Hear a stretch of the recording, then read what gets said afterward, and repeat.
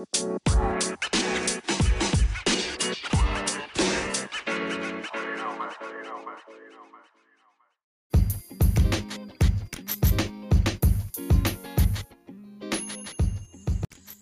I shared a little advice with the audience of City FM. So you take a listen.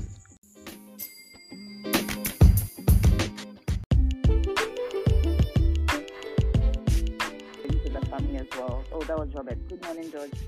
Good morning. Go ahead.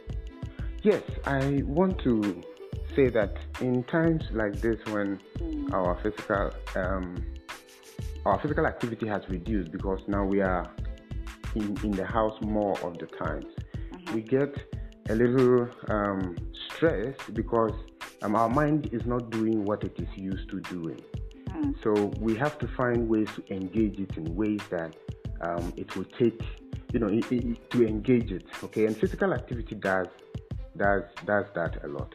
And then plus exercise also helps improve, release good hormones like the endorphins and those happy hormones that temporarily, bring that relief, and then that achievement, that sense of achievement that we get through learning to do certain activities that we are not able to do, or doing more of the activities than we used to be able to.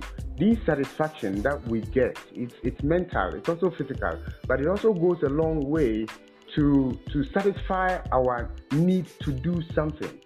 Okay, so in the time as we go through the day, there is something else that our body feels good about. Okay, we may go through pains through the exercises, but when the pains go away, we feel stronger. Okay, and then the exercises too get easier.